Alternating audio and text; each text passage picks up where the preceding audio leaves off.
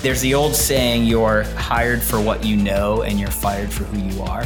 And that's because we look at the resume and we say, well, this person's in this job and this is what they should be doing. And if they don't do those things, well, they should be fired. They're not meeting the requirements of the job. And that's a very myopic way to think about, well, this is a complex system. Your company is an organism and the way things work, and there's way more than meets the eye. A really great workplace has really great people. Managing those people and getting the best possible version of them, well, that's a little harder. Fortunately, this episode we have Drew Fortin from Predictive Index. He thinks a lot about how people in the workplace can get the best version of their teams and ultimately create a really inspiring environment for everybody. And no, you don't need everybody in the office every day to do this well. One of the things that I really wanted to make sure we touch on as much as possible is kind of how you think about the impact of today's workplace and the change that we just went through on you see teams growing, talent, all of that. And something tells me that your work at Predictive Index may give you a special perspective on what sorts of things teams need to be thinking about as they're making sure that the people that they have today are well supported, as well as that they're bringing in folks that are ready for the kind of next evolution of the workplace. So what is it that you do all day? Let's start there.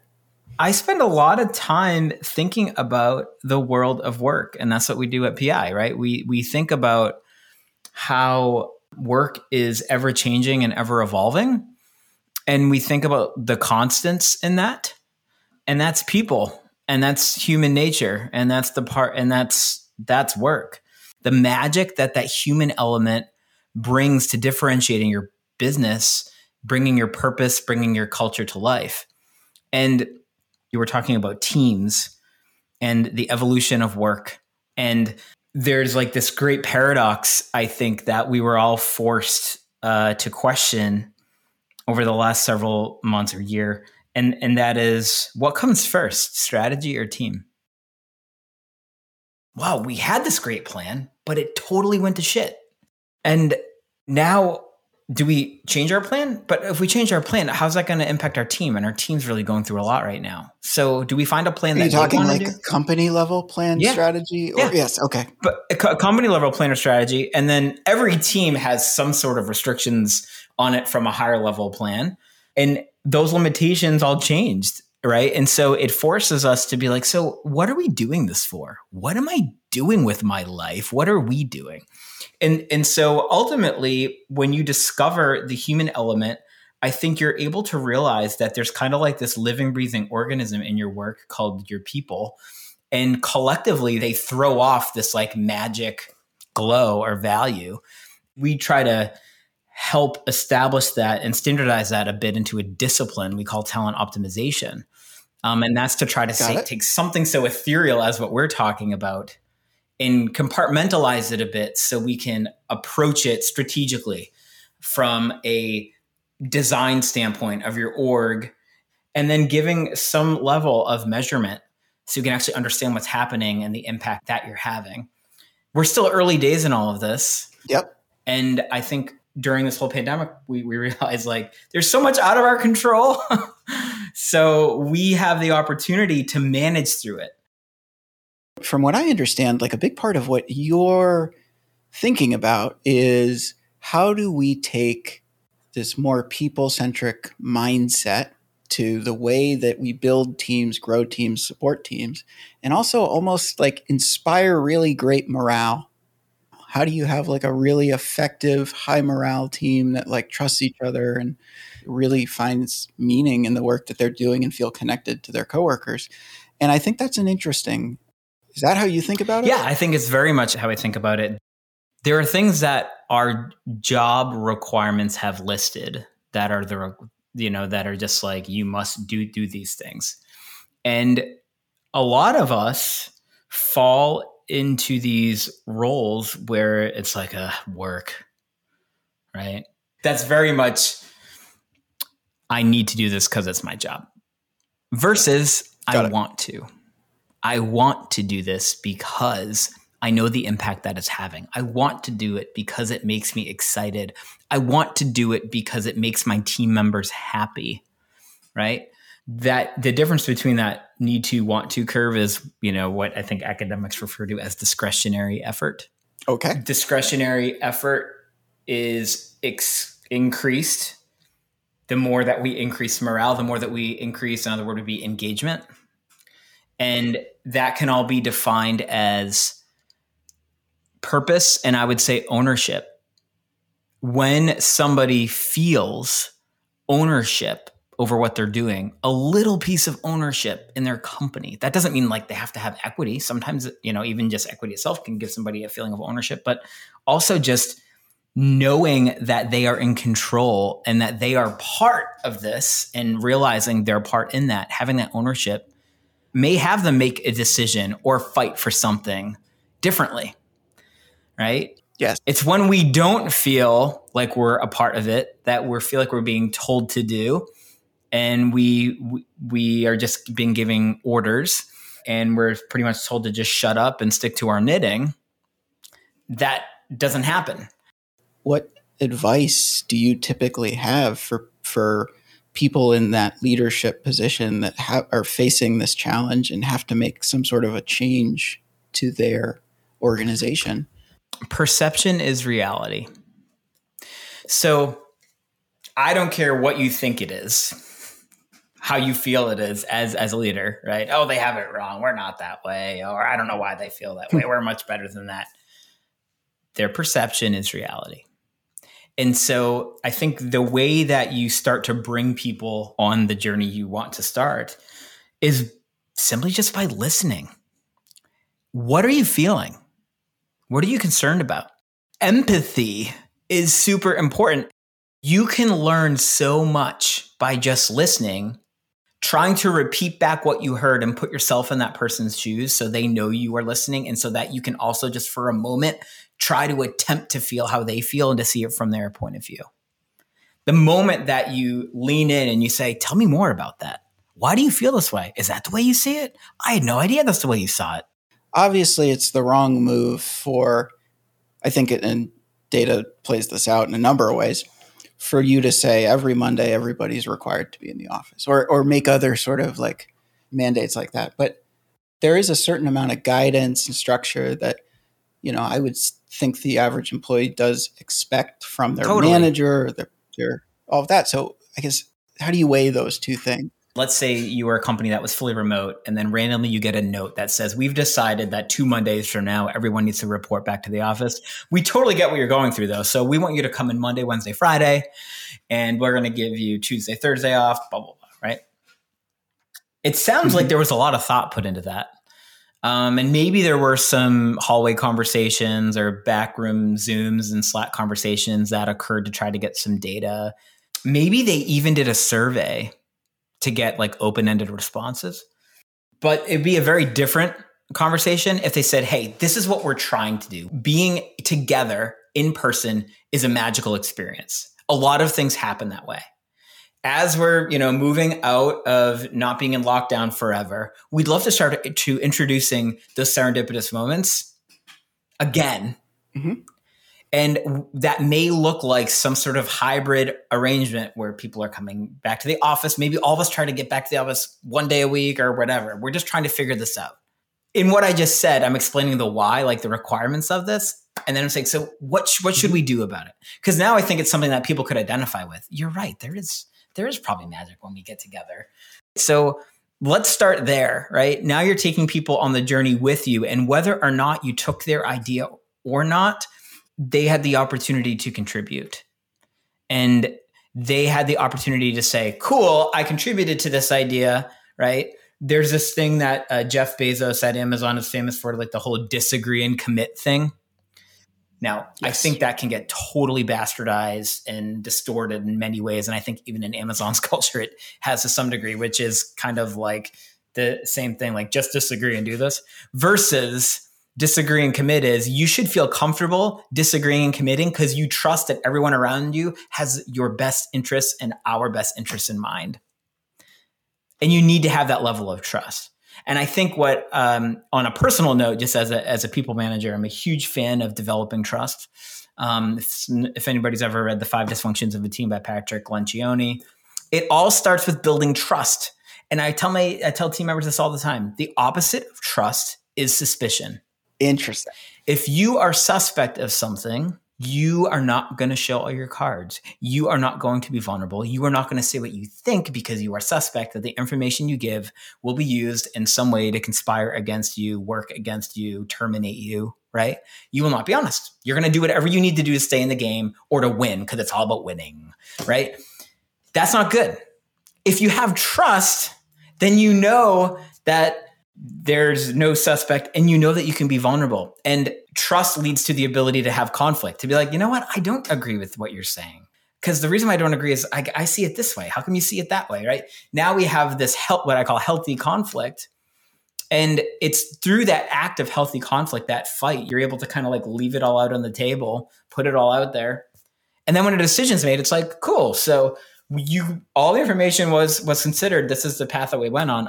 I feel much better that, we vetted everything, but we're going in this direction. You're more likely to get buy-in and you're more likely to keep everyone engaged because they know that the next time the conflict happens, it might go the other way. And I don't think we've had enough of those conversations, right?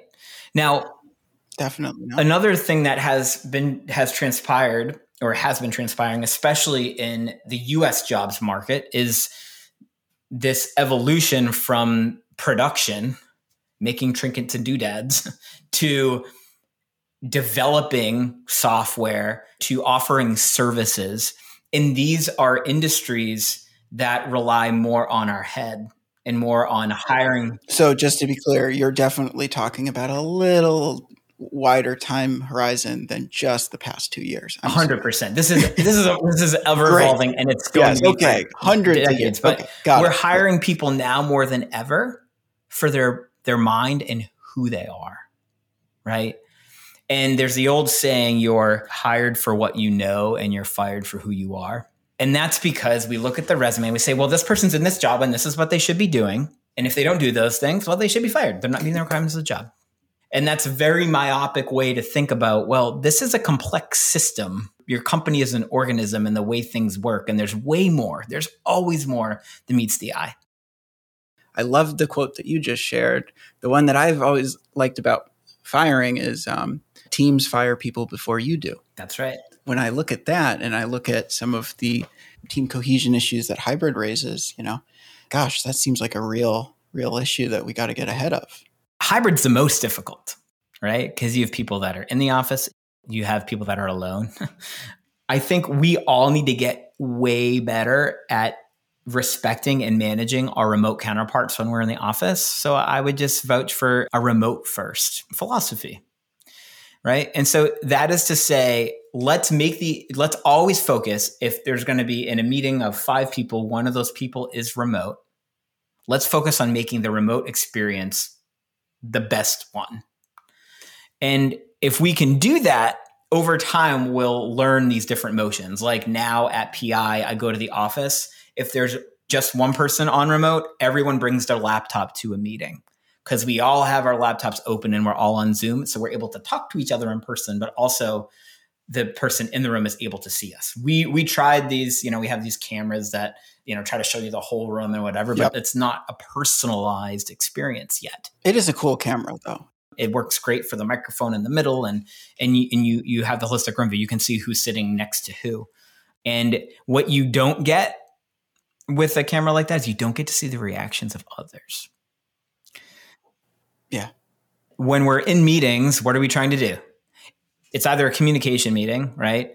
It's a influencing meeting, or it's a let's get shit done meeting. And so that's going to be us on a whiteboard working in a Miro, in a Figma, right? Having a brainstorm and interacting with each other, doing breakout groups. So I definitely think technology is a huge part of this. What are really good managers doing in a hybrid environment to build trust with their team? One of the things that I would recommend any team, whether you're hybrid, all remote, or all in person, is to nail down your communication plan and cadence, right? So I'm super diligent about this. By the way, my behavioral pattern at PI is what we call a maverick. So I'm naturally not like a fully organized, structured person. I'd love to just like drive forward with things and we'll worry about the details later. But over time, I think I've skinned my knees enough to realize that people need to know what to expect. They need to know what's coming. So if you were to say, hey, every year we have a plan, it's broken up into, monthly performance and goals or roadmap items that can be further broken down into weeks or biweekly sprints, whatever. Every quarter, we're going to meet as a full department to review that plan just to make sure we're on track. We'll even update on how things are evolving and what the theme's going to be. Every month, we're going to review metrics and understand what's happening. Also, every month, we're just going to do a quick all hands to update on the metrics and say, like, this is kind of reading the tea leaves, what we should focus on for this next month. And every week, we're going to meet as a team and we're going to have accountability metrics. And we're just going to kick off the week with the cadence of how did things go last week? How are things going this week? What are things we should be aware of?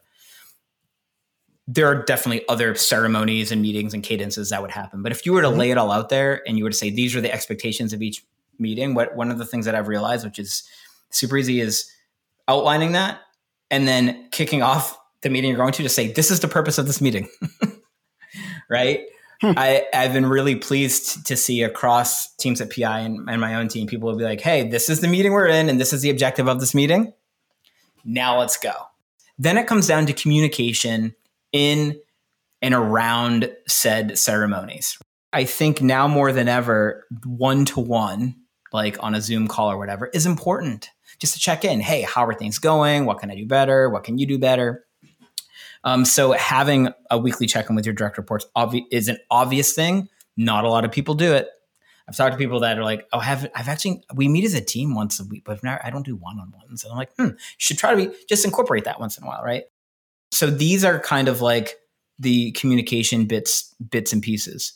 Now, one of the things that I try to stress is there's communication of a plan, and some teams are really good at that, which is to say, hey, this is what we're going to do. This is how we're going to do it. This is how we're going to break it out and chunk it out. This is how we're going to measure success. And that's communication of the plan. There's this other part of communication that I don't think we get right all the time, and I call that communication about the communication. Interesting. So this is when I think we're going to be making the right decisions. This is when I'm going to communicate to you about that. This is who's going to be involved in each of those communications. And if you're getting anxious about something, don't worry, because you're going to be included at this step. So you communicated your plan. You have a communication about the communication. Now you move forward. You can remind people, hey, we are here. This is what's going to happen. This is the scope of what we're trying to do. You don't have to worry about it. Because what we're able to do in the office is have these side conversations that reduce our anxiety. Hey, I was wondering what's happening with that project. So-and-so said they were going to do that, but I just don't know where it is right now, right? You can have that quick, okay, cool, so I don't need to do anything. Those are harder to have in the remote setting. We've seen night and day difference, at least among our customers, when they're trying to solicit employee feedback, but also not get too rigid too soon, and how they restructure the workplace to hybrid.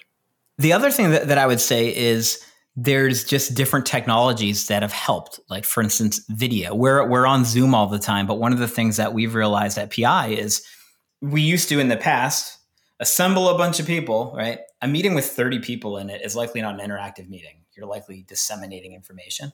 So do you have to get all 30 people together at once? Like, could you record a video? Could you publish that video? There are great products. Like, there's a product called Loom that you can use to record, and allows you to do like emoji symbols throughout, and you can comment within. You can see how many people viewed it. You can see who viewed it, who didn't. Now, I think at first people are like, oh God, this is a production. I got to prep for hours here to make a 3-minute video. The more that you do it, you realize like, oh, this is super casual. I'm going to bottle up some information for you. In a prior world, I would have typed a 2-page email and sent it out and peppered everyone with it. But I'm just going to cover it in a video. I put together a couple slides for you. And if everybody could watch this video before the meeting, that would be great. And then the other thing that we do is we put a limit on it. you can't publish a video that's more than 5 minutes. That's very merciful. Very merciful. Right? And that actually is improving our own skills. What do you view an engaged employee as today? Like what's a sign that an employee in today's world is engaged? It goes back to that feeling purpose and ownership. There's an identification. I am part of this community. And I have people relying on me and I rely on others. There's a big difference between leaving or shutting down for the day and being like, oh, I'm so glad I'm done with that. Mm-hmm. And leaving and saying, you know what, this is challenging, but I'm having a good time and I like what I'm doing, right? Now, at PI, what we do is we increase the chances and the likelihood of you making a perfect match between person and job, person and manager. And when I say making a perfect match, there are some parts of our product that allow you on the onset to be like, is this person right for this role and how are they going to interact with that manager? But more often than not, we're already in it. So how can we make the best out of the situation? What are your superpowers and caution areas? What are my superpowers and caution areas? How can we make the best work together? And when you have those conversations and you open up that dialogue and you say, what's the work to be done and what are the gaps there? Now you're able to have a conversation about truly making progress. Let's focus on these things. Let's lean into the things we're good at. We're going to make very slow progress if we focus on the things we're not so good at, right? And what that opens the door to is a continuous feedback loop. It is not a natural thing that people do well is to give feedback. You need to learn how to give feedback, and you need to learn how to ask for feedback, and you need to learn how to receive feedback and take action on feedback. And all of those need a base level of trust. So I'm seeing a theme here. But part of building the trust could be the act of saying, hey, every week, I want you to observe every week we have our one-on-one. I want you to observe one thing over the prior week, and I want you to bring to the meeting as something I could be doing better. And I'll do the same thing for you. I think just a little bit over time, and you really start to build that. Now, when I say feedback, it doesn't have to be negative. It can be positive, but let's make sure it's specific. There's this great leadership coach named Michael Alasso. He's brilliant. He has this concept called TSP. And it's truthful, specific, positive feedback. And it is so hard when you're first learning to give truthful, specific, positive feedback. Not great job on that presentation. Well, that's cool.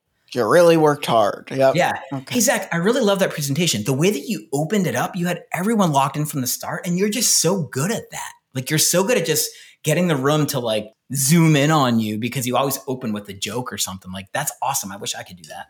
That's a meaningful point of feedback. It's being deliberate and intentional about that all the time. That we don't know how to work in this remote setting. We were training ourselves for decades on that in-person setting. And now we're here. There's so much we have to learn. Opening up that feedback loop is exactly what PI helps you to do because you understand someone's behavioral pattern. You understand the differences. You understand how that compares to the work to be done. And now it's like just out there. It's like, how are we going to deal with this? As usual, Drew, Predictive Index, and all of the topics that we discussed today can be found in the show notes. If you want to learn more about what we're doing, go to robinpower.com.